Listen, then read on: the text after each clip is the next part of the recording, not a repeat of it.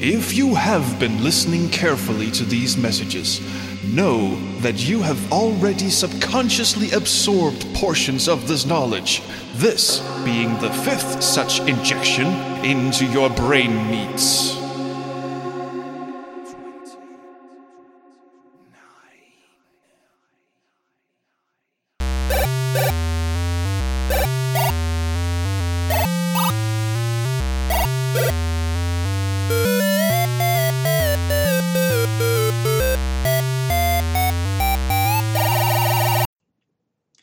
Beep. Good afternoon, and welcome to another episode of Square Waves FM. Today we'll hopefully be talking about Japanese video games. Hopefully. Well, you never know. We have a tendency to meander. I'm your host, Bianca, and with me is my loyal minion and co-host, Brian. Who's a loyal minion? I don't know. When you find out, go ask that person. It ain't me. Who's a good little minion? Hi, people. So we got a few things to talk about in our pre-show, and of course we'll tell you lovely folks about horrible crap we've been playing, and eventually actually get to the real topic after all the letters. Mm-hmm. One whole letter. A whole letter. That's a good one. Mm-hmm. So why don't you start us off? Anything interesting? Okay. Hi, guys. One thing that I've been following a little bit with some amusement this week is this Kanye West album that was just released. I don't give two shits about this guy. I don't really listen to... I don't know if I've ever heard of a song of his. Certainly not an album. But there's a big hubbub this week that he released an album that sold very well only on his streaming music service Tidal. Tidal. Tidal. Oh, this is the gay fish guy, right? Yeah, this is the gay fish guy. He likes fish sticks. He, so for those who are not familiar with Tidal, I don't know whether it's available outside of the U.S. It's a music streaming service similar to Spotify or Apple Music or Google Play Music, but it only is available in, like, high-quality, lossless audio formats, which is a good idea, I suppose. He charges $20 a month, whereas other services cost around $10 a month. Or sometimes there's family plans, which cost even less. Yeah, so, for example, Google Music, which we have a family plan on, is $15, and 6 of us can share this account. Yeah, that's right. Which makes it less than $3 a person. Which is awesome. I think Apple Music was the first service to do that. True, but even, yeah. And they're a big faceless corporation, and they still don't charge you that much. Yeah. Not that Google isn't a big faceless corporation as well, but that's the experiment that Kanye tried. He only is I don't know if he's selling his album or just streaming his album on that service, but somehow to his surprise, people who weren't interested in paying $20 a month went and pirated his album because it was the only other way they knew to obtain the album. Pirating the music? I'm shocked. That's right. So Kanye says that he's going to try to sue the Pirate Bay. I know. That's been artists have been doing that for, 15 years or something now? That hasn't done anything. I mean, the founders all went to jail and stuff, and I think they're all out now, but the site didn't even slow down over that period. I know. So I don't know what exactly he's trying to do. He's just an uneducated, odd person, as he's proven very much in his amusing tweets lately. And not that I follow his tweets really, but they've been so ridiculous that people have been retweeting, and it's been newsworthy and all that kind of stuff. Yeah. So he's just a moron. So we'll see what happens on that front anyway, but it's really a peculiar situation. It just goes to show, as I don't think I need to convince anyone here, if you're not releasing your product in means, like if you're not selling your product at a store people want to buy from, then don't be surprised when they obtain it by other means. Yeah, exactly. I mean, consider most other artists, they'll probably do at least one or two conventional mediums. I mean, even if they don't release on anything else, someone who releases it on Apple is more likely to find their stuff not being pirated than someone who releases it to a very stingy service like Tidal. That's right. Well, he's being greedy. He just wants to... He doesn't want to pay the 30% cut to the other highly populated stores like iTunes and Google Play Music. Music. What's the matter? Kimmy doesn't make enough to compensate his fish stick habit? Yeah, really. Really. All right, what's next? Well, you've been ripping some CD-ROMs, and no, not ripping them in half, but actually putting them in the physical hard drive. Well, actually, I kind of did both. So, whatever. I'll just come out and say it, that I have really no love at all for physical media. I love games, of course. I love playing games, but I don't really care so much about collecting them. I just want to kind of be in possession of them. So I have boxes and boxes of old CD-ROMs. A lot of them were commercial. A lot of them were burned or whatever. And I was sick of them taking up space in my apartment. I've been sitting on a table that we never use. Exactly. I've been ceiling high. I know. We have a table that's dedicated to holding a bunch of stacks of boxes, which is a poor use of a table. Well, when have we ever actually dined there, except for the time we had your family here once? I know, a long time ago, half a decade ago at least, right? Yep. So it's a waste of a table. Just whine about the food I served. That's right. So I've had a lot of this stuff for like 20 plus years. I figure if I haven't made any use of it in that long, then I am not going to. I really don't plan on regretting the decision to throw it in the dumpster. Yeah, I ripped a lot of them and I threw them all out. Most of them, I might have cared more if I actually had like the whole retail boxes and stuff. But when I was still young, my parents had me take all the discs out of a lot of these boxes, and they threw out the boxes that they, like the display boxes, and I just kept all the CD-ROMs like in separately. Well, it's a shame, but I mean, I just don't really care. Mm-hmm. So I had a bunch of like orphaned CD-ROMs and like CDs in paper sleeves and stuff like that. I didn't really think it was worth Although keeping. We do have a few of them that are preserved with the full box and all the manuals and everything. Yeah, there was some cool stuff that we definitely didn't want to throw away. I kept Under a Killing Moon. I kept King's Quest 6. I kept the Guild Wars boxes, which we have Guild all Wars, of, Freddy except Farkas. For North. I have the North. I have North, right, which we bought got that digitally. That's right. And you also have your Diablo box, the Diablo Battle Chest, which my dad got you for your birthday a few years ago. Yeah, that's right. I also have Hellgate London Collector's Edition, which is the gigantic box full of mostly foam, but it's a big, imposing, biggest box I own. I have Wing Commander 1, I have Gabriel Knight, and all these cool boxes. So the cool stuff I kept, but some things that I just had a jewel case, like Sam & Max Hit the Road and Rebel Assault. I ripped the discs, including any Red Book audio, and I just tossed them.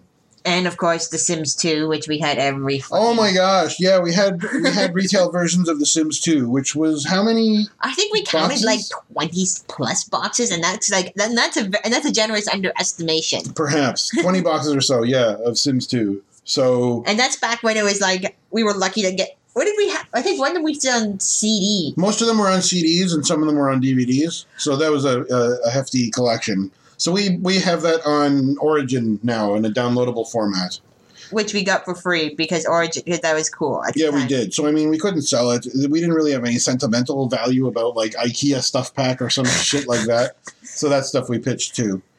So I put a good dent in the boxes that are taking up space on that table. But I did ripped everything that was functional, which was at least 95% or so of all the CDs. Some of them, I think they might have used some copy protection. EA games especially, around a certain era. Need for Speed Underground was one, and another Need for Speed game, and two NHL games. I just could not rip. I think because of DRM that is perhaps no longer supported either by Windows 10 or by the brand of CD or DVD drive that I own. So I just figured, forget it. Mm-hmm. I'm not going to bend over backwards for an NHL game. So I've got lots of data and lots of bits and stuff on my... Let's see how big my ISO drive is now. Yeah. I did a whole... I whenever possible, I take my games and I rip them to ISO. Mm-hmm. Yeah, so last time we mentioned this, we had... Wow, even less than we do now. Okay, I think the last time you mentioned it, it was like 98 gigs. Now it's 204 gigs. Yeah, I have 204 gigs of ISOs, which I have backed up with a batch file that I schedule every night on an external hard drive as well. So I've got some good stuff in here and some really stupid stuff in here. Mm-hmm. What do we have? I have Flight Simulator X. I probably don't need those ISOs anymore from my DVDs because I own it on Steam now. Let's see, Freelancer, Grandia 2, Grim Fandango, yes, that's one that I threw in the garbage because I only had a jewel case for it. And you have it on Steam now, the remastered version. That's right. Microsoft Encarta 97. Oh, I love that so much. That's right. Oh, Millennium Auction, that's one that I kept the box of because that comes with that's like a board game that comes with like a pencil and sheets of paper you use to play it. I have No One Lives Forever 1 and 2 that, yes, I only owned on a crappy compilation CD version. Oh, yeah, Sims Medieval. We, bought that and lost it somewhere in our house. Or did we find it again? Yeah, I think we bought it because I got a gift certificate from your sister for my birthday the year that came out. So I'm like, oh, yeah, I'm going to go buy this. Okay. Seventh Guest, even though I only own the jewel case, I kept it because I really cherish that double CD set. Mm-hmm. A10 Tank Killer 2, Abe's Odyssey, Beavis and Butthead Do You, Bioforge. I don't know why I kept the ISO for that because I own it on GOG as well. A whole bunch of PC Gamer and Computer Gaming World demo discs. Let's see. I got all kinds of good stuff here, I suppose. Lawnmower Man. I'm surprised. Is that only one disc? I own Lawnmower Man, apparently. Yep. I have NASCAR by Papyrus, published by Sierra, I think. Let's see. I have Normality. I'm glad I have Normality because that's the American audio version, unlike the terrible British audio version that you can only get on GOG. So I'm happy to have that. Mm-hmm. Sam Max. Sam Max. Oh, quick shareware CD or DVD, whatever it is, that I mentioned in a comment on the Upper Memory Block podcast. Hi, Joe. Umbo. Let's see. Sam Max Hit the Row. Shivers. There's a Sierra game you don't hear about too much. I should play that. Ultimate Underworld 1 and 2, which of course I also own on GOG, but I had a DVD of that, a CD of that.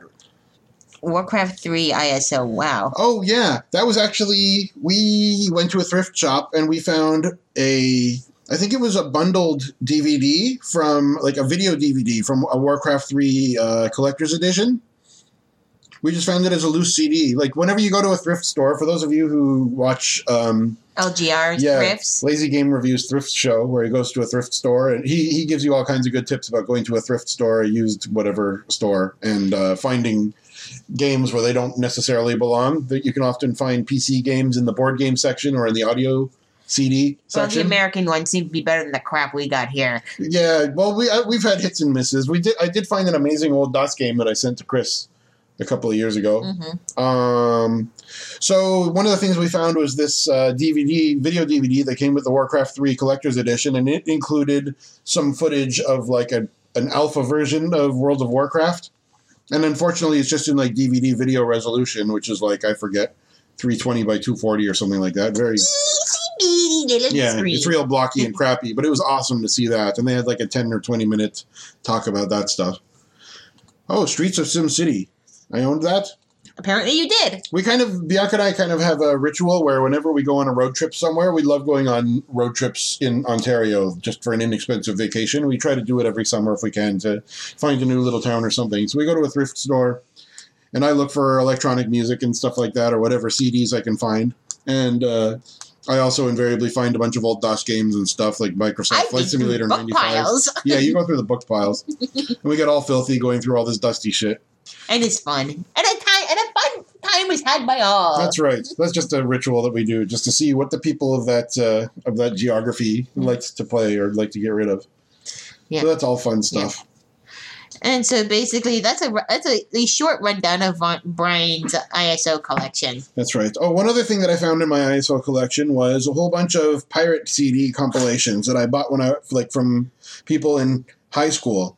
So I guess these are from the days where it was either before I had a cable modem and was still using dial-up, or I had friends that were deeper into the piracy scene than I ever was and had these awesome compilation CDs. One CD would have 10 or 20 games on it, and they would either be the little DOS games or they would be CD rips or DVD ripped versions that had no music in them from the CD version to make it a smaller downloadable size or something like that. So I have all these cool pirate CDs that have all these games that I don't give two craps about. Ooh, Soda. Soda. I think that was a racing game. I don't know. They're all RARs. Let's see this NFO. Soda Off-Road Racing by Sierra. Isn't that interesting? Sorry, Sierra. I seem to have pirated a game of yours. Requires a Pentium 100, 16 megs of RAM, and 70 megabytes of hard disk space with DirectX 5. That's awesome.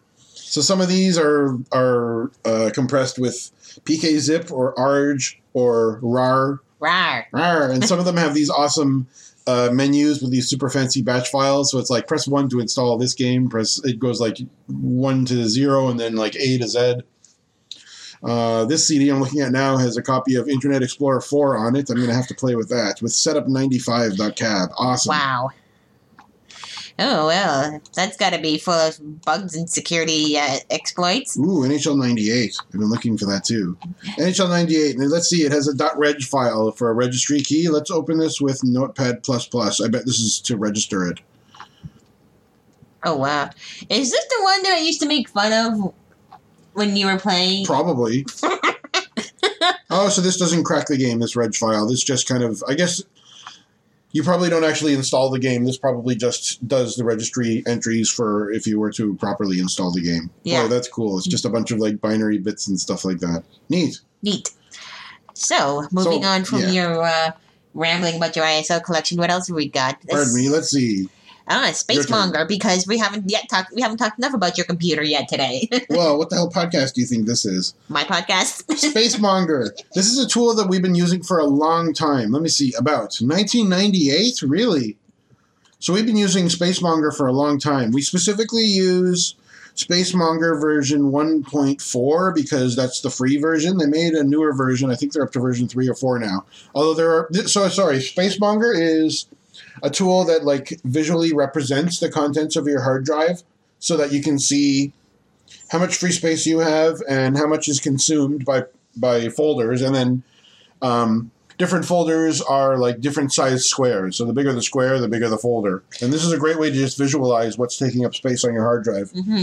So if you're not good with conceptualizing numbers, but you're better with a visual representation of an abstract concept, I think this is a good way of displaying this information in a tangible fashion. Yeah, well, it's just an awesome way to get an idea of what's taking up how much space. Like, it's one thing to see that one like program files is taking up 30 gigs of space, but then you have to like look into like folders and subfolders and subfolders to see if there's anything taking up extra space. So yeah, or right-clicking to see, and then getting just a big arbitrary number, which doesn't mean much to you if you don't know what's actually making all that.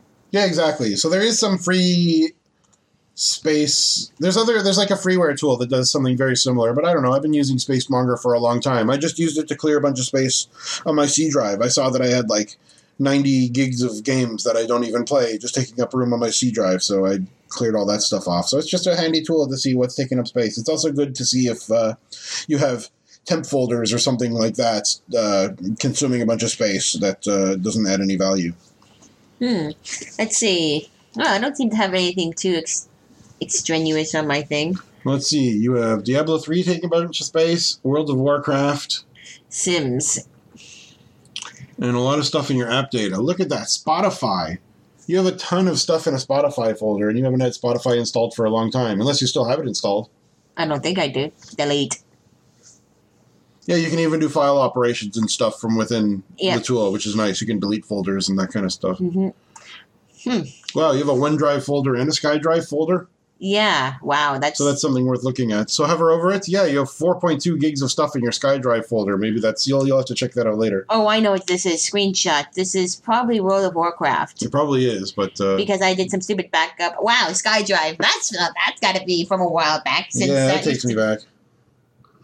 Yeah, before Microsoft decided to have OneDrive. Oh yeah, because it goes with Xbox One and other stupid naming concept. At least SkyDrive made you envision a cloud concept, like a cloud storage concept. Yeah, well, SkyDrive is a great name, but in England there was some other company called SkyDrive first. So rather than just like in England, there was another company called Gmail before Google had their mail product. So in England they call it Google Mail and not Gmail. Strangely enough. So, whereas Google has two names for it, either Google Mail or Gmail, Microsoft didn't want to have two names for their product, so they just renamed everybody to OneDrive instead of just England. Well, the English already are the only idiots who drive on the wrong side of the road, so why not just have them with the wrong name for their product? Yeah, really. Friggin' English. Mm-hmm. They got it all backwards. Yep. So, So we'll put a link to Spacemonger on here. I can't remember the name of it, but there's an equally good freeware application, and this one's freeware too. And it's old, but it remains relevant to this day. I always keep. I think it's a tiny little program. I think it might have been written in assembler or something like that. I just keep it on the root of all my partitions.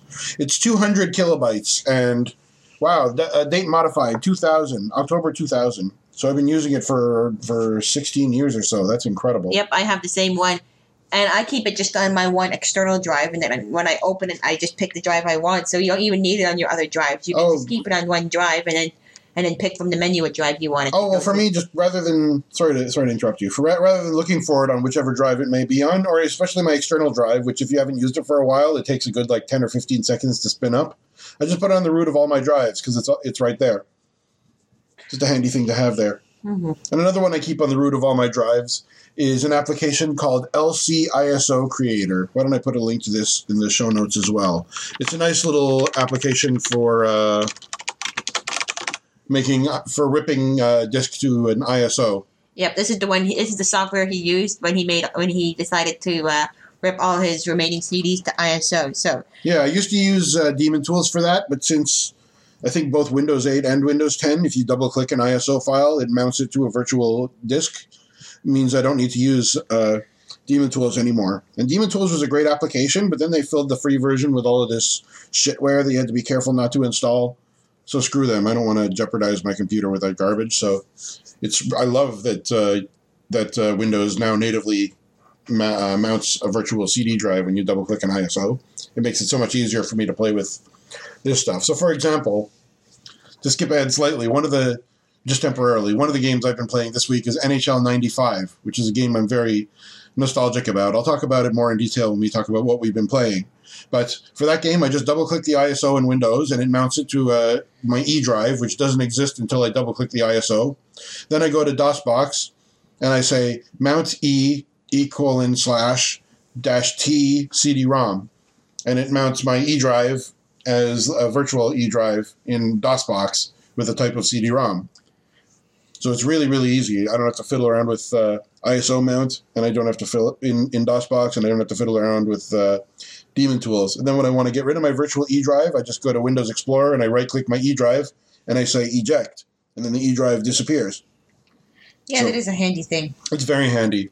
I've said it before, and I'll say it again. Windows operating systems, despite their perception, get more and more power user friendly with every release. Yeah, I was looking when Windows 10 was coming out. I wasn't looking forward to doing the beta because I have bad luck with betas, but I was looking forward to the official candidate release. Mm-hmm. And as soon as the candidate release came out, I upgraded. Mm-hmm. So let's see. All right, what do we got next?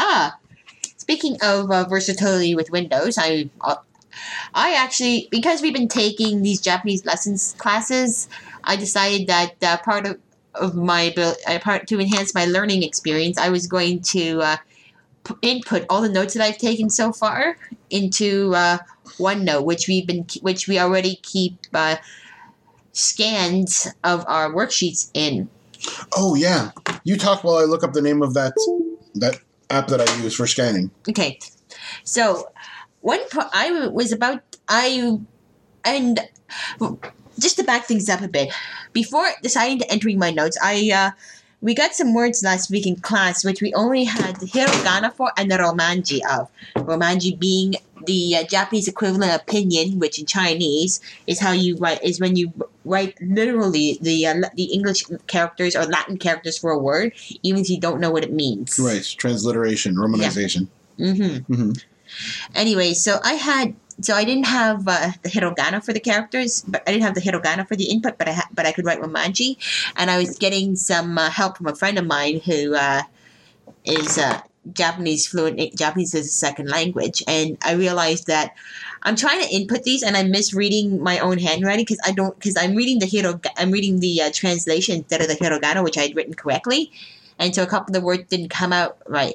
Yeah, right. Our notes are sloppy sometimes because we're taking notes in class and it moves pretty quickly. Yep. So to make it easier for me to get a translation of this list of words that our teacher gave us, I decided to check out a website, which we'll link to at the bottom, called, where is it? JapaneseLesson.com. Not lessons, that's a different website, and it doesn't have anything to do with it. So JapaneseLesson.com. Lesson singular. Yes. Hmm. And they had a whole thing about typing, and it links to to Google, which has its own MIE, which is a type of way of accepting input. Oh, IME, isn't it? Yeah. Yeah, I forget what that means. Input. Let me see. Input IME. Input method, IME. Input method editor. Mm-hmm. Interesting. Okay. Yep. So there's one built in as Windows, and there's a Google one. I've been using the Google one, and Brian has the Windows one installed. I haven't tried the Windows 10 version yet, but I quite like the Google IME. So, anyways, I got that installed, and I had to fiddle around with it a bit to figure out how to use it. Now that I've actually got it working, it's a pretty nice way of getting my notes in. The only thing is I don't have a very good way to toggle between hiragana and romanji. I have to switch into English. I have to make the first. I have to hold Shift and capitalize the letter in order to begin typing in English. So I can't keep lowercase, because if I have lowercase, it automatically puts in the hiragana or katakana. So, that said, I got the notes. I actually got all our notes in 5 weeks worth of notes and vocabulary into our OneNote, our shared OneNote document, where we have all our notes on Japan reserved for the future. So can I interject with the app that we use to scan our stuff? Of course. So I've been using this Android app called Microsoft Office Lens. It's a super cool app. It's made for, it turns your phone into a scanner. So it's made for sheets of paper or for whiteboards. So what you do is you put your sheet of paper, you step away from your whiteboard so that you can get the whole thing in the frame of your camera, of your phone camera, and while you're lining up the shot and it shows you the preview on your screen, it draws a border around where it thinks the extremities of that document are. So it's pretty easy. If you have a piece of paper that's on a table that's not white, then it's no problem. So you snap the picture, and even if it's slightly at an angle, it does some kind of processing that makes it perfectly flat, and it sharpens the edges of all the characters so that it looks nice and smooth. It's like uncanny what a great job it does of scanning a piece of paper on an angle into an absolutely flat document. And so you can save that document in a variety of files, but because it's a Microsoft app, it lets us put it right into OneNote.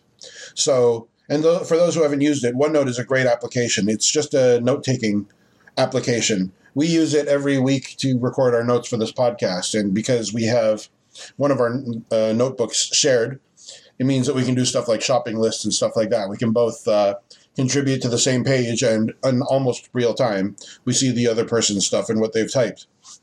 Mm-hmm.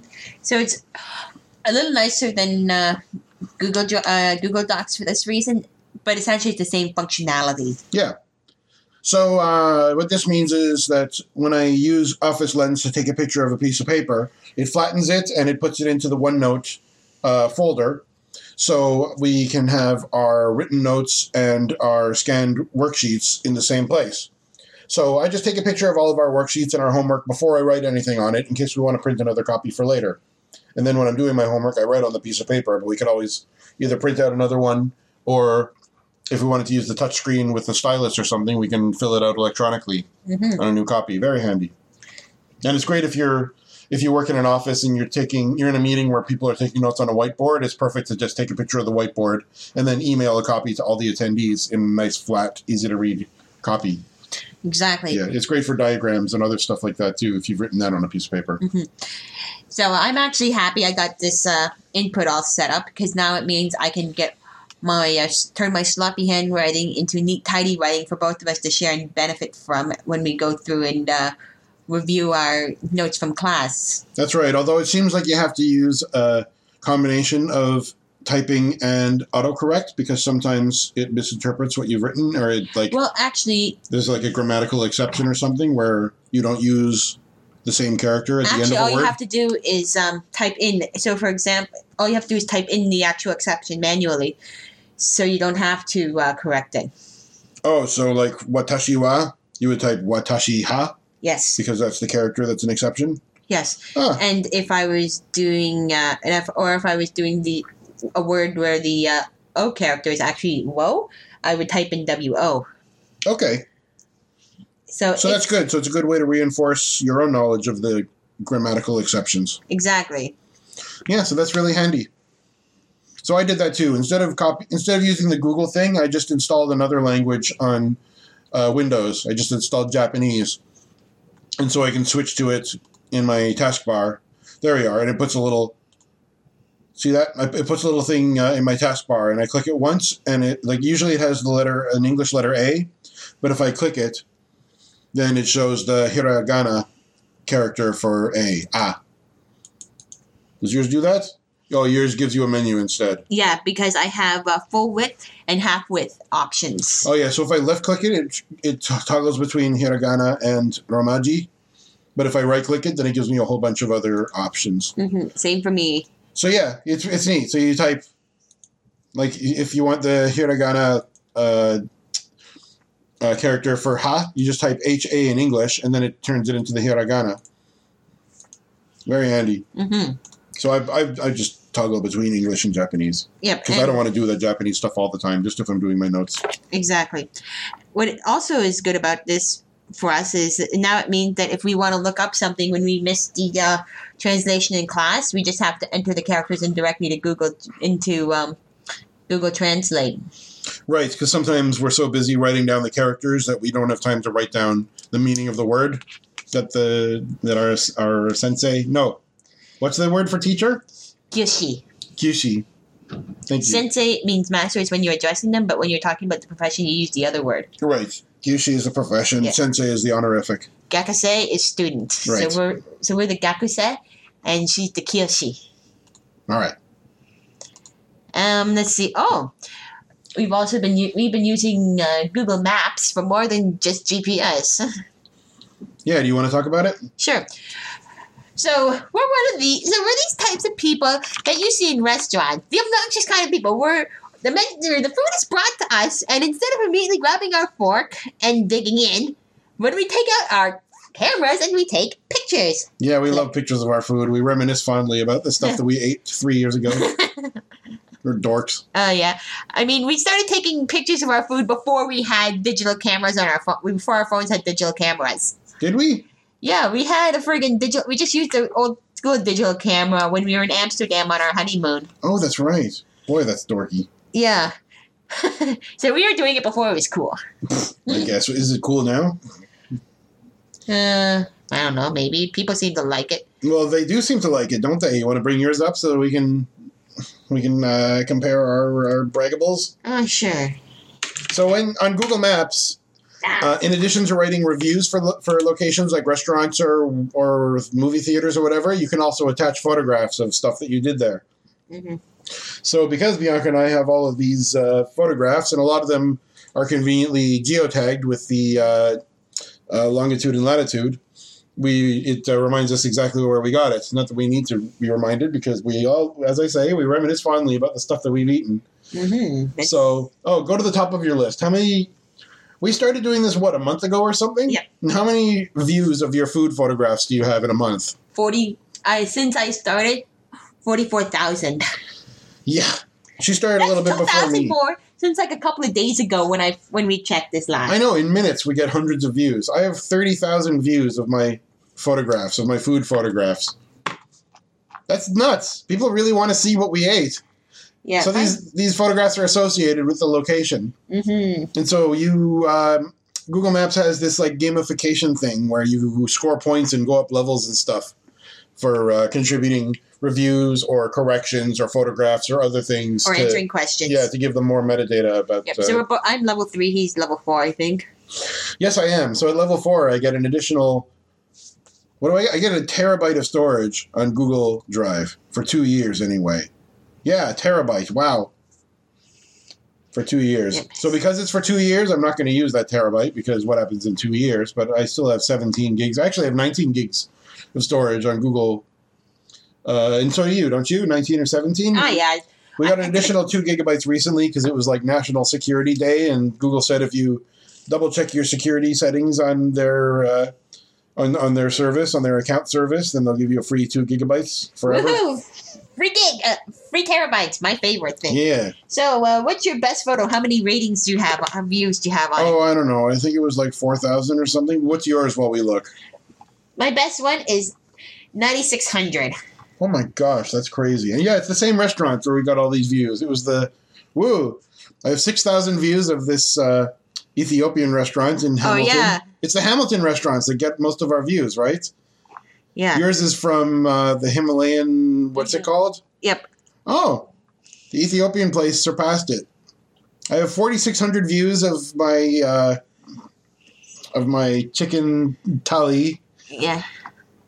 At the Himalayan restaurant, but at the Ethiopian restaurant, 6,000 views of... Do you remember what this was called, this platter with everything on it? I don't know. Goose splats? I mean... Yeah, goose splats. Various vegetarian mushes with rolled up dingus bread. Boy, Ethiopian food is great. It is fantastic. If you want something different and something to share, this is a good plate that even if everything gets mixed together, you get all these fantastic flavors. Yeah, that's right. And there's no utensils. You use this bread... Injera. That's right. So it's like this rolled up kind of thin pancake pita kind of a thing. So you tear off a piece of the injera and you pinch some of... It's mostly vegetarian stuff like beets and corn and spinach and... beans and all these yummy things. Yeah, and salads, even salads. You pinch it with the bread and then you eat this little tiny mini sandwich. It's fun to eat and it's delicious. Great seasonings and spices. And this is the kind of place where you can't bring certain people like my in-laws, so that sucks. Well, maybe we can. Your dad came and he enjoyed it a lot. I think my parents would like it too, but they're not as adventurous as we are. No. My dad liked it and he was a good sport. Yeah. So we're awesome. Our food is famous on the internet. Yep. And now that we're done talking about food... Oh, man. Poor Troels. Hi, Troels. Hello, Troels. We love you. We were all done talking about this, but he seems to have exhumed this corpse. Mr. Playmart seems to have a bit of a chip on his shoulder. I guess so. You got a chip in a ditch. So, this week it seems Mr. Playmart decided to record retrace his footsteps and record the location of infamy so we can see that it was not a quote-unquote ditch. Yeah, he sent us a link to a video that he posted online. I guess, like, directly to you and I, huh? I guess you in particular. I apologize. I don't know what this man wants. I don't know. He's basically clarifying that when he got drunk and mutilated his face, it was not in a ditch. It was on, like, a wooden planter thing. So thereby... So in a pile of horse manure. I guess so. Thereby preserving his honor. I don't know. So we'll put a link to this video in the show notes as per his request. Yeah, but it's still... But here we are talking about it a month later, and we weren't expecting to. Exactly, and it's still a ditch, even though he showed us that it's not otherwise. Yeah, that's right. It's a man-made ditch in a box. It's a ditch box. Yay, ditch box. Ditch box. And speaking of Troels' video, he also posted a video recently explaining why they weren't going to be doing this podcast this week. Was it for seat designers? Or yes. Not only do they post a video about why they're not podcasting this week, they posted a podcast about why they're not podcasting this week. That was quite a head scratcher. I did enjoy it. I listened to it.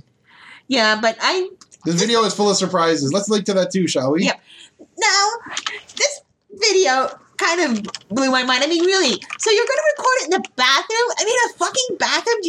Why? Why a fucking bathroom? You could have at least pretended you're not on the fucking shitter, man. Oh, and did you have to show a fucking shot of the toilet? Why? Because we wouldn't believe you? And you're afraid that we would turn into another ditch story? You love ditches, dude. Well, he decided to drink it in the middle of that video anyway, so why not? I guess so. Anyway. The toilet's another man-made ditch. Yeah, it is, isn't it? See what you've done to yourself, trolls. This is what you call the Streisand effect. I'm going to put the link to the Streisand effect on Wikipedia so that people who don't know that can understand why we're renaming that the Trolls effect. Yeah. Who cares about Streisand?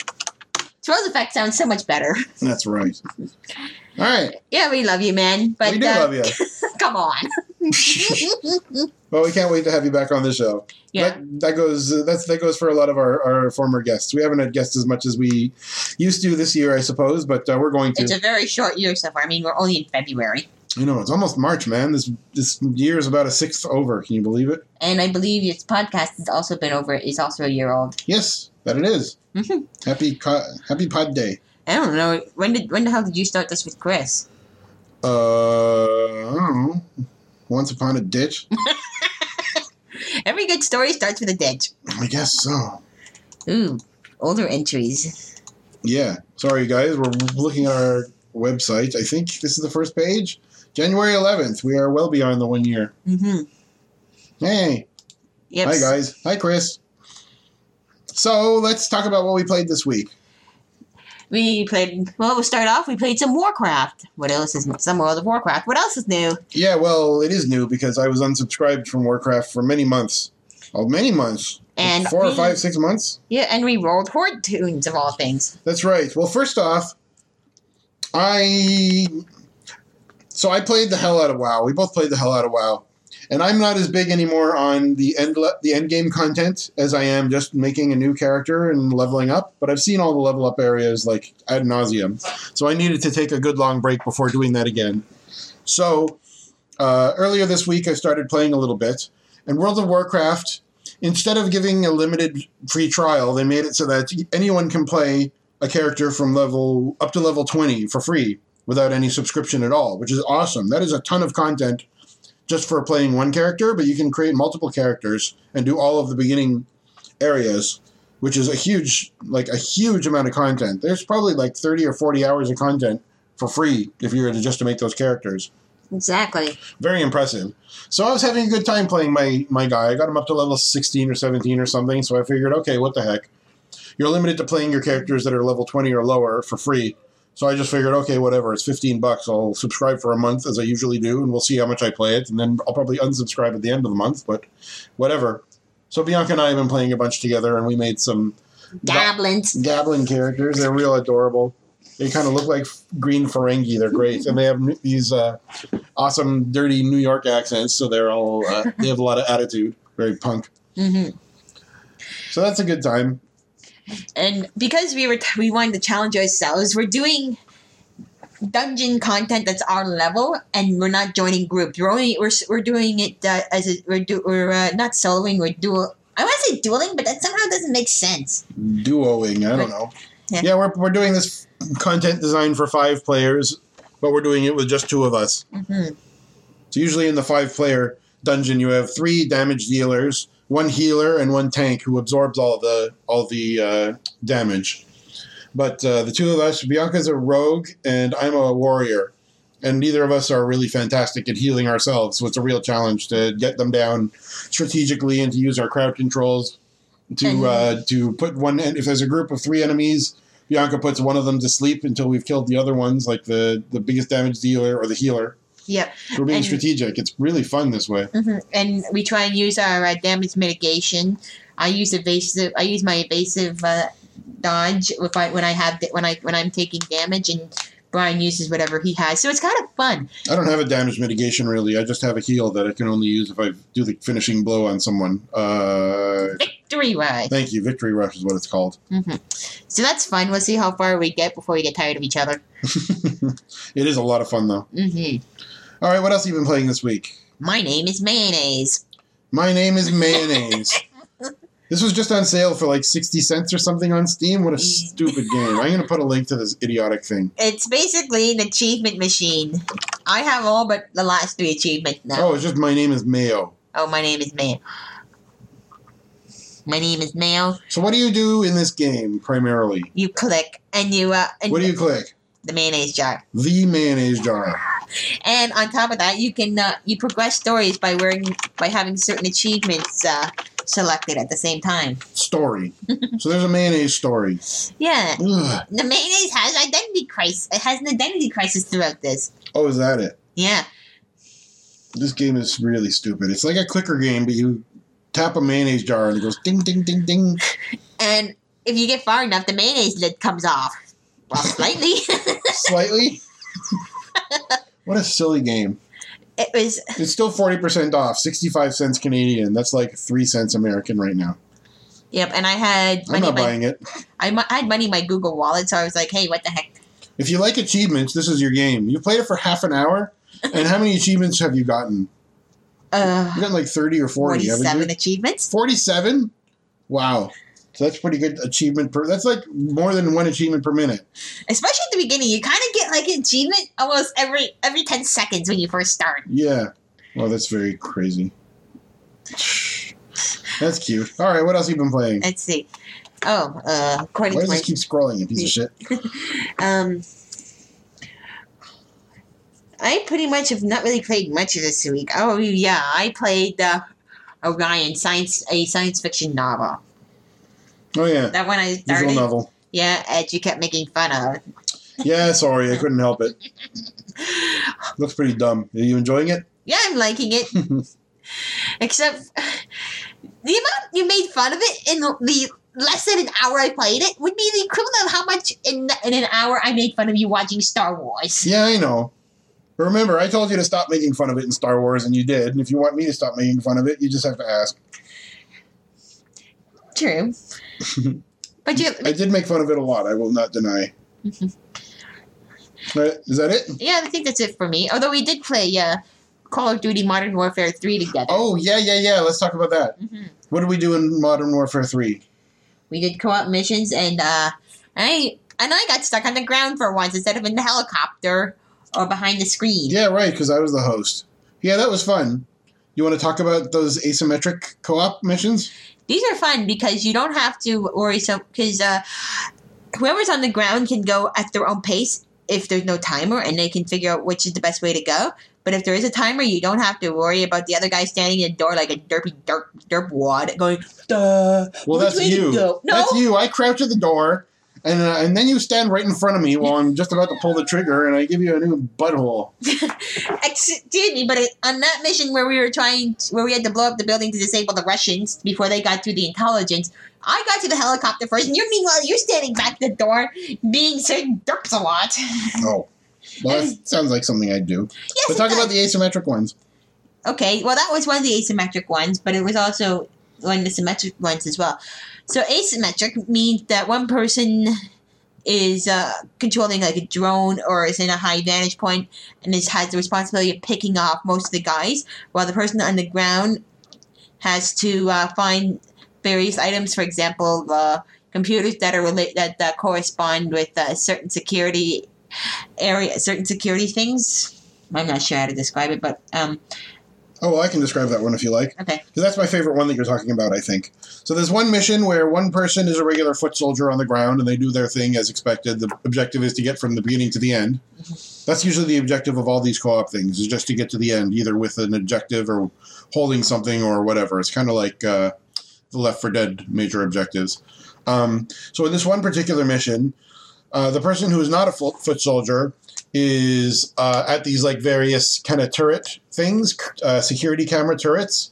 So the security camera can only see like around one corner, or maybe you can switch between two of them. But pretty quickly, the foot soldier person will run past where you can see. So that person the person on foot has to hack these computers or whatever. They just like hold down their use button for a while until the other player gets switched to a different security camera and can cover them. So there's like a huge wave of enemies that one person on foot couldn't reasonably kill by themselves, but this turret that you're in is like this Vulcan cannon, super high fire rate kind of a thing with pretty good accuracy. So the two of you work together. The person in the camera describes what's around the corner and covers the first person, has to make sure not to mow the other player down. So that's a really, really fun little thing where there's pressure. There's pressure points where sometimes the foot soldier is not in the view and cannot be supported by the person behind the camera. And there's periods where that person has to like hold down their button and keep their hands busy so they can't defend themselves while they're trying to switch the camera to another vantage point. Mm-hmm. And there's a time limit as well. So that's pretty fun. In my opinion, the co-op stuff is the only redeeming quality of Modern Warfare 3. That game is garbage, I think. Oh, and I played through it. I have no problem with the content. I mean, the story's nothing special. It's kind of stupid, though. Well, it's the conclusion to like the 3-part Modern Warfare trilogy, whatever. But I don't think it added a single new mechanic that wasn't in the other ones. Modern Warfare 2 added new stuff that wasn't in the first Modern Warfare. Modern Warfare 3 was just like a rushed cash grab, if you ask me. Mm-hmm. But at least the story made a lot more sense than the subsequent ones. I wouldn't know. Yeah, I guess so. Not one iota of the story of any of these Modern Warfare games or Call of Duty games stays in my brain longer than the end screen. Yeah, the only one that I vaguely remember is the Black Ops one. Like Black Ops 1 and 2. Those are pretty disjointed too. I don't even remember. Menendez. Yeah, Menendez and Krapnov. That's all you need to remember. That's all I remember. And numbers. Numbers. Yeah. All right, my turn? Yes. All right, this week, I'll skip that one. I've been replaying Wolfenstein: The New Order a little bit by Machine Games. It's just a terrific shooter, and it has a terrific story. It's a very well-told story, I should say, with very good dialogue. I'm kind of rushing through it a little bit. I just felt like playing a good shooter that I haven't played a million times. I think I've only played that one once, so why not? I'd love to get a new shooter to play, but until then, I will replay this fun one. I played a little bit more American Truck Simulator. Whatever, I don't need to talk too much about that. True, but didn't they fix a couple of things? For example, the turn on red? Yeah, that's right. They... because American Truck Simulator is designed by... Where are they from? SCS Software. They're from Sweden or something? Probably. Let's see. I'll see if I can find out where they're from. Why don't you go back and look at... there you go. I'll just look them up on Wikipedia. Czech. From Prague. Czech Republic. All right, so they don't have the intimate familiarity with the rules of the road that they did during Euro Truck Simulator. So there's different laws in America when you're driving. For instance, you can stop at a red light and then turn right on the red light I think in all of America and in most of Canada. Oh, yeah, Joe Mastriani clarified for me that you can do that in Montreal now, but you can't do it in the rest of Quebec. You have to stay But what stopped. about Quebec City, where they still have... I know that they still have four-way crossing and diagonal crossing. At least, do they still? I wonder if they still have the four-way diagonal crossing. Oh, I don't know. We have one of those in Toronto too. At least one. I think just the one. I don't know. That's a four-way stop. Square. Right. But if that's the case, then you have to then you can't turn on red. Right. They have those in Tokyo too, I hear. Mm-hmm.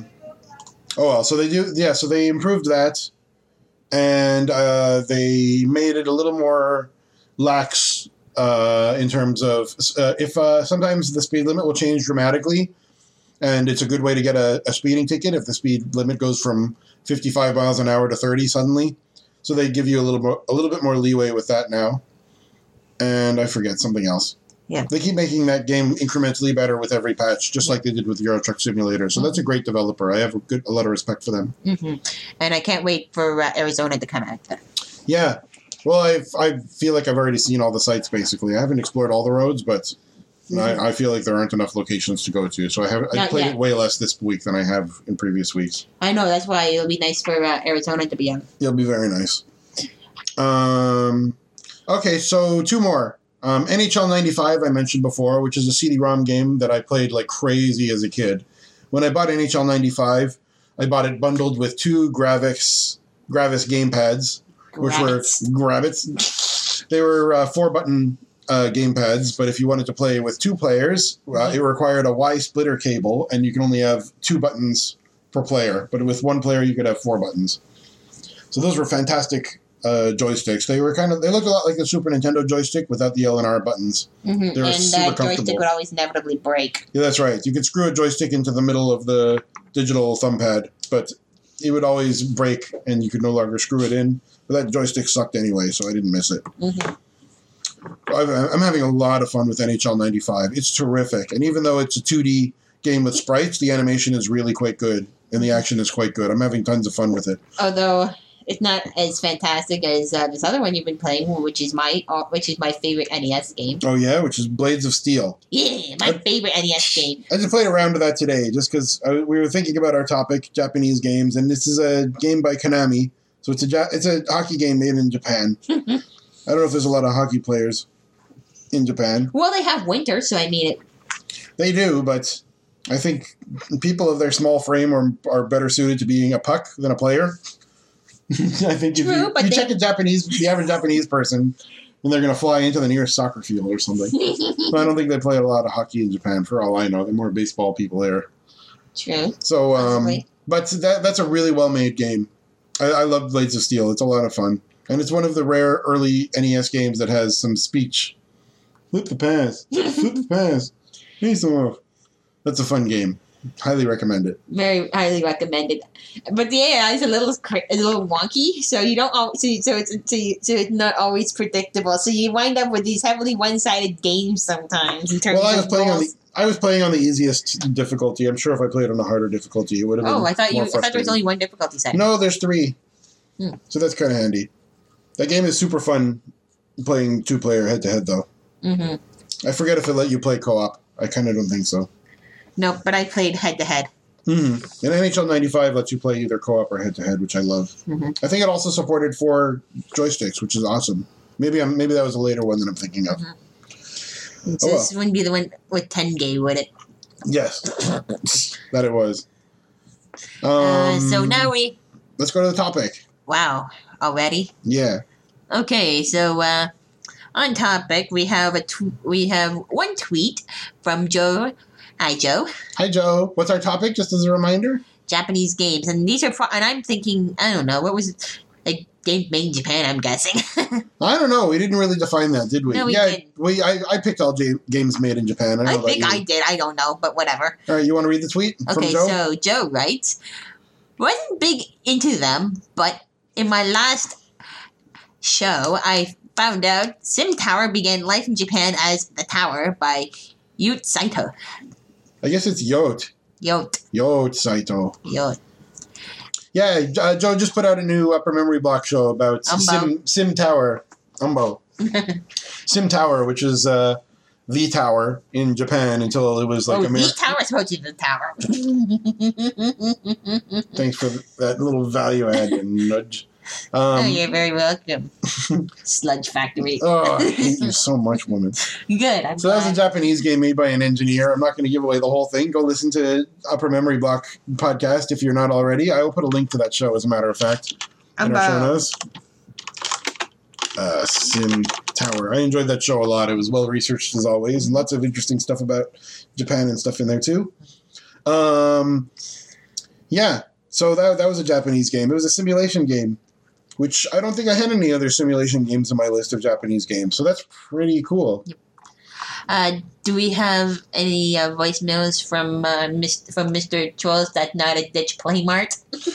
No, we just have his Ditch of the Week voicemail that I'll put at the beginning of the show. Thanks for reminding me. I got to save that. The Ditch of the Week. All right. We do have... Pardon me. Just sticking that on my desktop. We do have a nice letter written to us from Robert Menez. Robert. Hi, Rob. You want to read it or should I? You can read it this week. Okay, I'll read the letter. Lots of good stuff in this letter. He says, "Hi, Squares. Let's get all weird nerdy and talk about Japanese games then. I can roll with that. My first dabbling in importing games came during the 32-bit era of gaming, specifically when I had the first Sony PlayStation. My model was the old 1001 model that had the cheap CD drive and was, from what I remember, super easy to mod. Anyway, around 1996 to 97, my family started to visit a Japanese shopping center in New Jersey called Mitsuwa, which had a plethora of stores that sold all kinds of imported goods. One store in particular sold Japanese video games and also offered console modding services. One game that caught my eye was Mega Man Battle and Chase. And Chase, a kart racing game starring Mega Man and several other characters from the series. That's stupid. As the game was canceled for a stateside release at the time, and the Japanese version was rather inexpensive at this store, $30 US at the time. Wow, that is cheap. I convinced my siblings to give up the PlayStation for a week to bring it in for modding, and they agreed. We brought it in and came back a week later, elated that we had just opened a new door in our gaming ways. From there, several of our future consoles got the import treatment. I had my Sega Saturn modded with a dip switch to change the region settings, and frequented several game shops in New York's Chinatown, grabbing several Japanese Saturn games. They were much cheaper for the most part than some of their American counterparts, and I also got several Japanese exclusives. And building my Japanese PS1 library.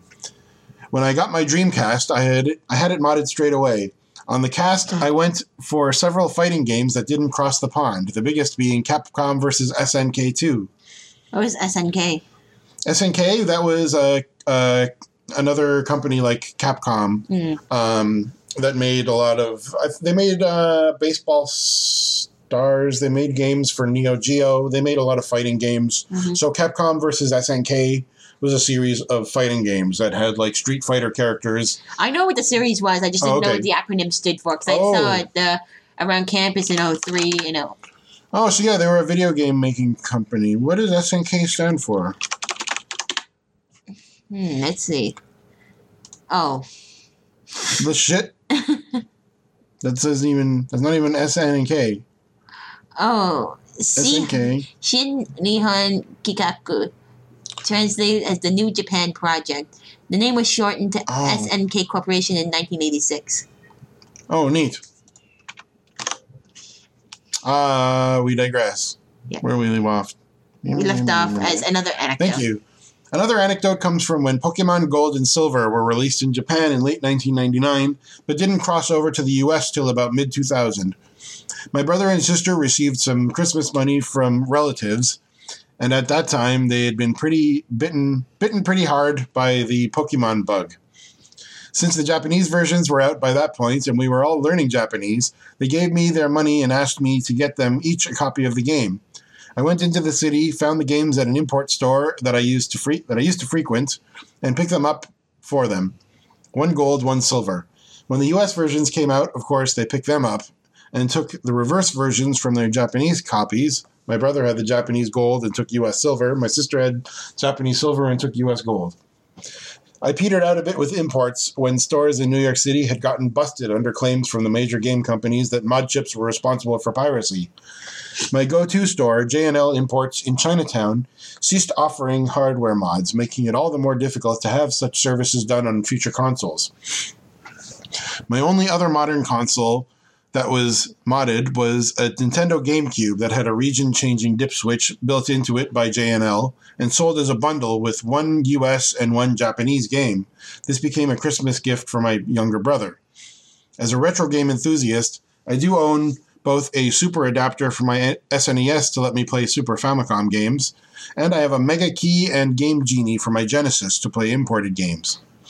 I also have 2 Famicoms, a Famicom Disk System, and a decent-sized library of games for them, all real carts.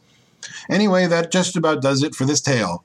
I'll still be collecting games wherever I can, and maybe one day rebuild my libraries. I'll shut up now because I'm sure our friends also wrote in, and I want to hear their stories too. Peace out, beep. Beep. Thanks, Robert. That was great. We just watched Game Center CX about a Famicom Disk System game. You remember which game it was? Oh, Doki Doki Panic. That's right, Doki Doki Panic, which was Super Mario Bros. 2 in North America. And it was neat seeing that game with different characters and with loading screens. That was very interesting. There are loadings. Oh, not the please wait. What the fuck did you just do? Sorry, you just had some schmutz on your face. You could have totally had schmutz on my face instead of giving me the fucking mum treatment. Whatever, you're fucking schmutz monster, dick face. So, yeah. So there were no loading screens pretty much on any cartridge game. That was a huge benefit of cartridge games. Mm-hmm. And that's what made PlayStation so undesirable for me.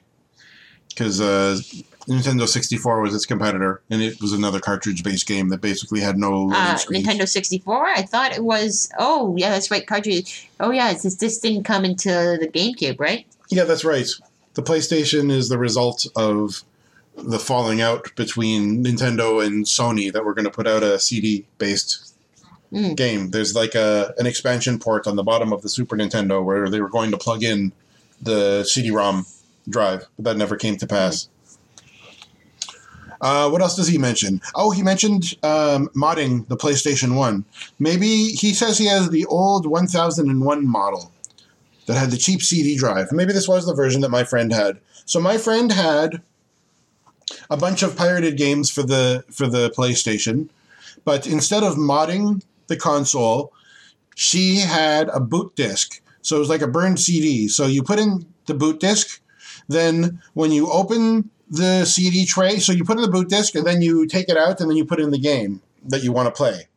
What you had to do was you had to open, you boot on the boot disc, then you open up the CD drive while the PlayStation is still turned on, but you had to hold something down with your fingers so that it didn't reset, so that it didn't realize that the disk drive was open. And then you put in your game, and then you close the CD-ROM drive, all while holding down that button thing. And then it would allow you to boot pirated games. So I'm sure the modded versions made it even easier. You didn't have to fiddle with the boot disc and all that. But that was a really funny little hack. Yeah, I remember when it was like I remember like not modded game systems, but my friends talking about just trying to import them because they wanted the system, but they weren't going to be released for years here. Yeah, that's right. And a lot of games didn't even come out here. At least we can play those on emulators now. So how about we get to our actual games? Okay, let's do that. At the top of our list, because we can, for the PS2, we have our two favorite games, Katamari Damacy and We Love Katamari. Yeah, these are the games we bought the whole system for. Oh, these games were so trippy. Yes, even sober, they're trippy. And I guess you would call them very Japanese. Oh, they're so insane. They make absolutely no sense. Your dad goes on a drunken binge, knocks all the stars out of the sky, and it makes you, the child, responsible for restoring the cosmos while he sits on his big, fat, kingy ass. That's right. It's basically a game about child labor, isn't it? Exactly. And then he berates you for not doing it good enough. Yeah, even when you do it great. He, never compliments you. But then they have that awesome story, which kind of reinforces the fact that he had a hard upbringing by, a dad that didn't care for him. And he kind of grows up into this terrible, uncaring dad as well. The story is awesome now that I think about it. Yeah, and it's told completely wordlessly. Yeah, that's right. Which is wonderful. And there's just all these beautiful drawings and animations. Not really animation, but kind of animation. It's like still shot animation. Yeah, it's like storyboard sort of style. As for Katamari Damacy, but then We Love Katamari is like a sequel prompted by fans, and they have fan and missions that were written in by fans. I guess so. That's how it's written anyway. I don't know if that was actually the case, but it's really funny. Funny framing device. Yeah, it was a great framing device. So we adore that game. That game is about pushing around a humongous ball into everyday objects like toasters and cats and people and buildings and airplanes and stuff like that. And islands. And islands, that's and right. Stars and planets. I mean... Yeah. Basically, you start off with a little ball and you roll it over little things and your ball is sticky and your ball gets bigger the more things that stick to it. But you can't pick up something that's bigger than your ball. So you just get bigger and bigger and bigger. So you start off by rolling up thumbtacks and mahjong pieces. Yeah, that's right. Paper clips and stuff, and you end up rolling up multiple planets in the universe. It's very cool. The only thing is, if you're not careful, you can get a very uneven ball, which makes picking up stuff a little trickier, especially when you roll up rulers. That's right. Yeah, sometimes you get lumpy. This game is, however, a co-op game, but it's kind of an awkward co-op game because you got two people playing on separate controllers, trying to go in different directions unless you actively communicate which direction you want to go in. Yeah, that's right. You have two people controlling one character with two gamepads. Two characters controlling one ball with two different gamepads. Yeah, oh, is that it? Yeah. It's very annoying. Oh, I know. I hate playing with you. I don't mind playing, alternating turns, but... Sure. Trying to push the ball together is a real headache. Well, we play a lot of co-op games together, but we spent a lot more time alternating than trying to collaborate in that game because it was just frustrating. But boy, is that a great game. It's a great game. Really fantastic. So one cool thing about that game is you can read a description of every time you pick up an item, it kind of goes into this database. And if you look at the database, there's hundreds of items in the database. When you look at the database, it gives a little, 1 sentence or 2 sentence description of that item. But Which is amazing because there's so many everyday items that you pick up. That's right. And some of them are like perfectly normal items that you're familiar with here in North America and Europe. But then some of them are like, what the hell did I just pick up? Oh, yeah. Now I know what a Daruma is. It's like one of those like Matryoshka doll looking things. That's weird. I don't even know what it is, what it's supposed to be. So what's extra weird is that the king and the prince, they are like beings that live in outer space. So they're not familiar with all of these little things on Earth. So they kind of take their best guess in the description. So all the descriptions are from people, they're by people that have never seen this thing before, which is really, really funny. However, I'm following a Twitter account that is nothing but posting those descriptions, and it kind of got tiresome after a while. So I guess maybe it's better in context than reading them one after the other. Yeah, listening to that music out of context never gets old. Oh my gosh, yeah, I think the music is why I bought the game in the first place. I have the soundtrack that music before the game. is so good, and it's so just out there. It's very diverse soundtrack, but all these different styles. There's like vocal jazz with like Tom Jones style crooner singers. There's like Japanese rap, there's J-pop and like just nice pleasant singing. There's like electronic house and down tempo and breakcore and all of this kind of stuff. It's all over the place. It's very, very amusing. It's really well done. What fantastic soundtrack. Yeah, and each song is suited to the level it's in. Yeah, it is. It's just kind of nice. One of the best soundtracks ever. I think my favorite song in that is, I don't know what it's called, but it's in We Love Katamari, and it's a medley of all the songs that were in the first Katamari game, except instead of instruments, it's like animals. Oh, Savannah. Savannah. Is that what it's called? I think Savannah something. That's so funny. It's all catchy. It's so catchy. It's so catchy. Terrific soundtrack. I guess we should make that our sound. Oh, yeah. If you please, let's do that. That's a good call. Okay. We'll put that song at the end. Yep. Scorching Savanna. Scorching Savanna. A very good game. All right, what do we got next? Gyakuten Saiben and Gyakuten Kenji. Also known as? Ace Attorney and Ace Prosecutor. The first one, Gyakuten Saiben, is Ace Attorney Phoenix Wright. It has three games in the series that I played. Then there's Apollo Justice. And then there's Dueling Destinies is the next one, which we've never played. And then there's the Miles Edgeworth one. Yeah, that's Gyakuten Kenji, Ace Attorney Prosecutor Investigations. Oh, right. So the first games are about a defense lawyer, and the other ones are about a prosecuting lawyer. Without giving away too much. Right. So those are visual novels, essentially. Visual novels with like aspects of like adventure games, because you have to find all the information. You have to look and find these puzzles and piece them together. Yeah, it does. The story doesn't progress until you perform the actions necessary to make the story go on. And it's usually a puzzle or giving an object to a person or combining two objects or something like that. Yep. It's very adventure gamey. It really straddles the line between adventure game and visual novel. It's very wordy, though. But the writing is incredible. The localization to English is phenomenal, or to North American English, I should say, with all the colloquialisms and stuff like that. Yeah. It's just endlessly entertaining. The characters are great. The writing is great. It's genuinely funny. And and it also has a great soundtrack. Amazing soundtrack. All of them have phenomenally good soundtracks. Although I like the Nintendo DS ones better than the other ones that we've heard, and I like the Ace Attorney. I like the defense lawyer ones better than the prosecuting lawyer ones. But they're very catchy and very, very good. The DS has a great sound chip. Yeah. The only thing about this game that I have to say is it goes from being very quickly goes into the bizarre world of spirit mediums without much warning. Yeah, that's right. It does some like fantasy, sci-fi, magic kind of stuff pretty early on, and that's usually enough to piss me off and to drop it immediately. But I'm not going to call it grounded, but at least the vast majority of the tasks that you do are based on logic. If not real world logic, then the logic that they establish. There's not some like Star Trek, we have this insurmountable goal. Oh, let's just dingus the frambulator. Oh, no, it works. Yeah, although logic is more used in the ace prosecutor games, since that's his primary power is logic. Well, they call it logic in that one, but it's still pretty logical for the most part. True. Although there is in that game, you'll invariably get stuck on something, and sometimes there's this, like, you have to pick something from a list, or you have to use this on that, and you wouldn't really have guessed it. Mm-hmm. So it's the kind of game that you'll probably need a walkthrough for here or there. But boy, I love those games. They're very good games. Very good games. Excellent characters. Cute writing.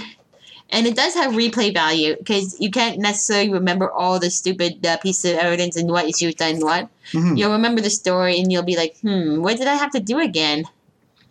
So these games are made by Capcom, but what would you say makes these a Japanese game? Why is it on your list? Because it's made in Japan. Okay, then. I think the setting is all in Japan as well, isn't it? Yeah, and it's also in, like, surrounding areas of, like, fictitious countries. Yeah, but primarily Japanese setting and, like, future court, and, like, what Japanese court could look like in the future. And it's like an adversarial system that's meant to streamline criminals to get verdicts. Yeah, that's right. It makes reference to the Japanese legal system and its different permutations and the modifications that are coming in, the reforms. They also, the characters, I think, a lot of the time kind of call upon these, like, Japanese literary archetypes. Like there's like the bumbling detective, and there's, like, the emotionless prosecutor who is more complex than his facade entails. Mm-hmm. There's, like, wacky people, and there's the plucky sidekick who loves to eat too much. Mm-hmm. So it's a lot of the archetypes that you would see in anime or something. Mm-hmm. Those tropes really come into play, but they don't overplay, which is good. And there's not a lot, and they don't really overplay the tropes with the expressions. Yeah, it's not too cartoony in its presentation. Mm-hmm. A little bit, but not too much. And some characters are comic relief, and they are a little more cartoony in their visual style. Mm-hmm. But it does feel like a very Japanese game.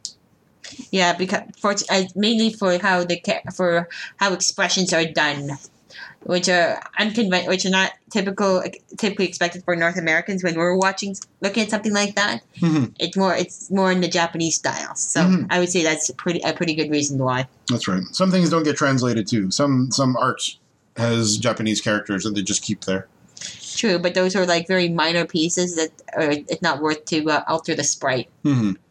But they do translate the exclamations of objection, hold it, take that, and overruled. That's right. They also the names for all the characters are kind of punny.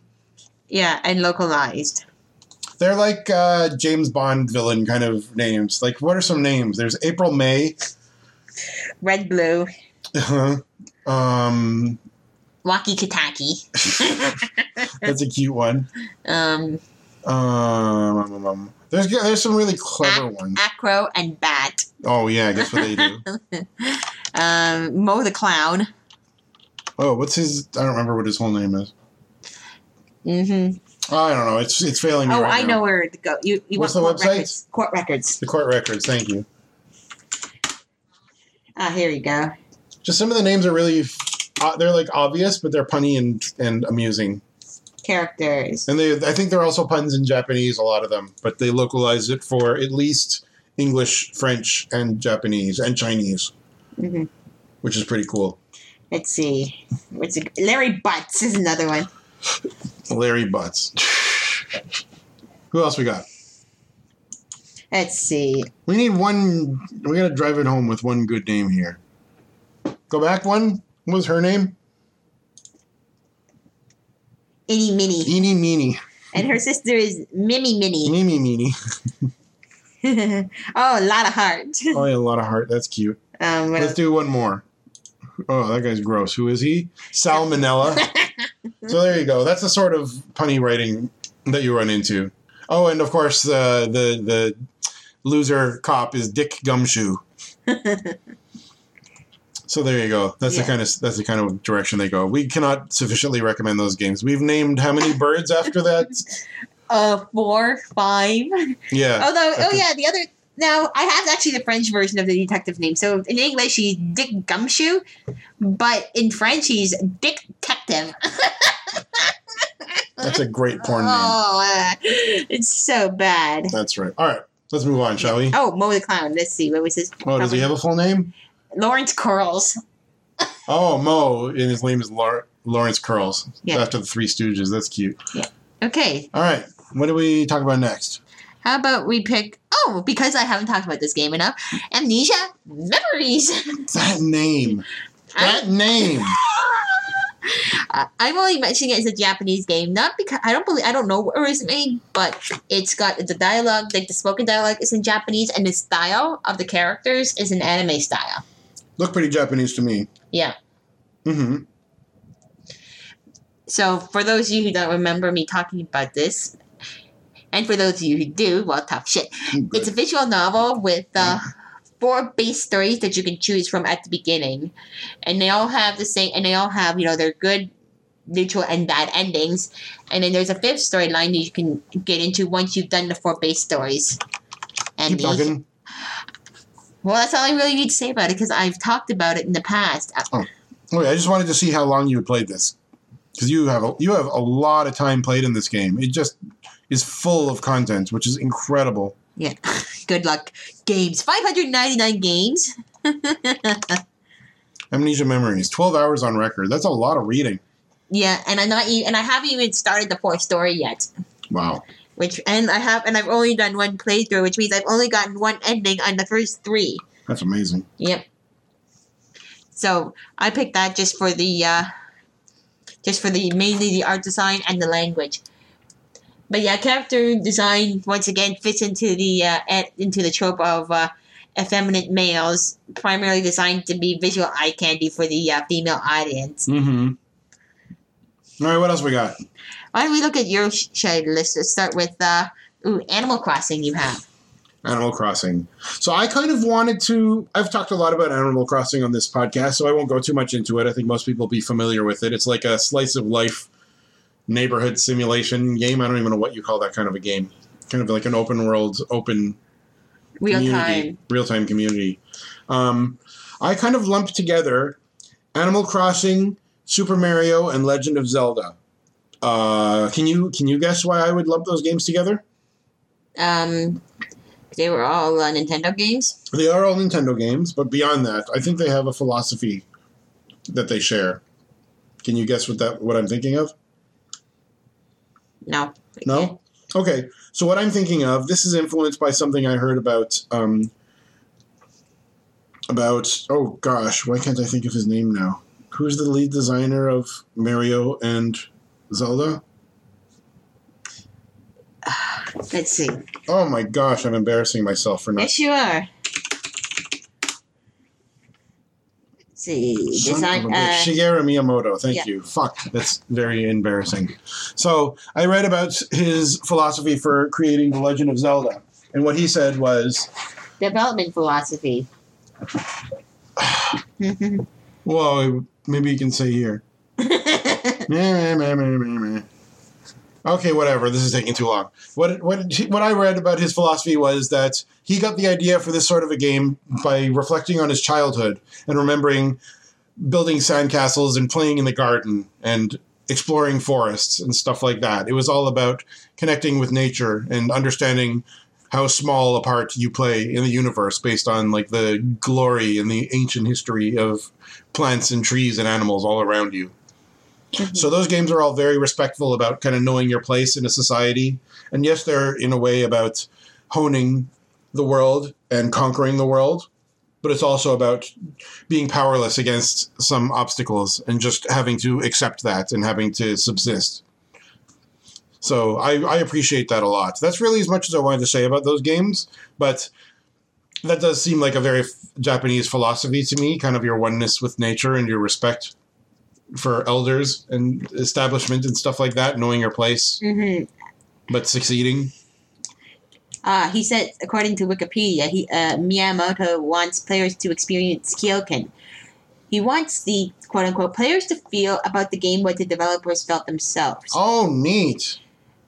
So basically, kyoken is a Japanese word that means feel one, a concept forwarded by Masae Kawai as a means of studying primates in the field. So basically, feel like the feeling of one with the. Oh, here in Kawai's own words, by positively entering the group, he's talking about studying primates. By making contact on some level, objectivity can be established. It is on this basis that the experimental method can be introduced into natural behavior study, which makes scientific analysis possible. Okay, that doesn't mean fucking shit about crap, does it? No.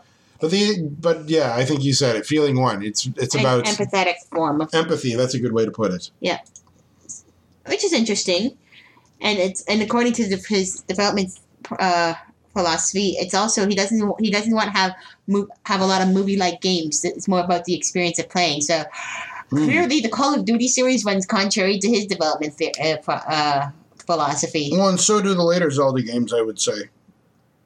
That's interesting. Yeah, and what's interesting is that the only really pre-rendered scene in Animal Crossing, for the most part, is the one coming to town when you first come in. Yeah. Most of it is not really cutscene-y. Most of it is interactive, or at least it's like you have control immediately before and immediately after. It's not like you watch a cutscene and then you're somewhere else. It's just if you're traveling somewhere that it does that. Yeah, so it kind of is like almost an immersive element. Mm-hmm. Yeah, so really those games are stories about the world more than about your protagonist.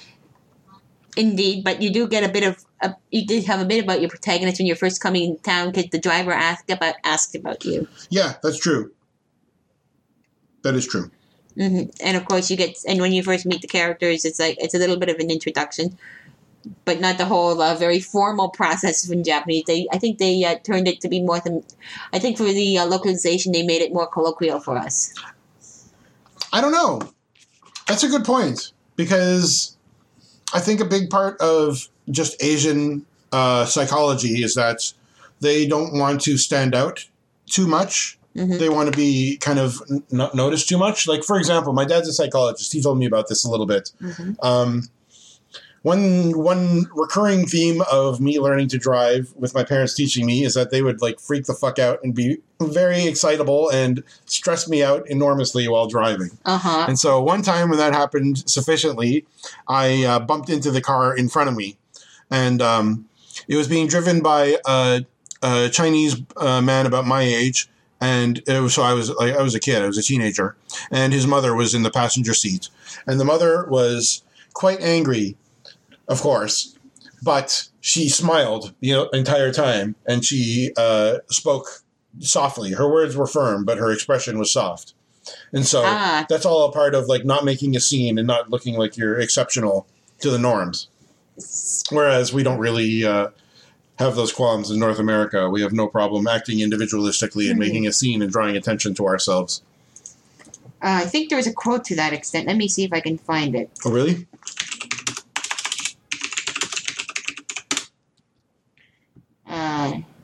Here it is. Big stick ideology. Never heard of this. Mm-hmm. Oh, speak softly and carry a big stick? Yeah, it's basically the exercise of intelligent forethought and decisive action to try and avert anything. So you act diplomatically, but you still have the firmness in your voice, which probably explains how she reacted. Like she spoke softly, but her words were firm.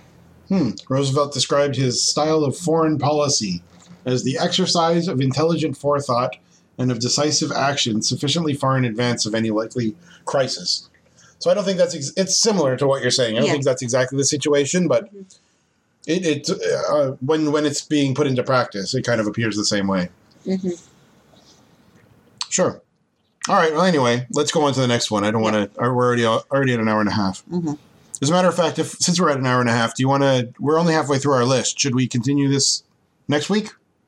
We can continue this next week. Maybe I'll find some more stuff to talk about. Okay, let's keep going next week. Absolutely. Okay, so. All right. All right. So take us home, babe. Okay. Thanks for listening to us. And if you'd like to get in contact with us, we can be reached on the web. squarewavefm@demodulated.com. Try again.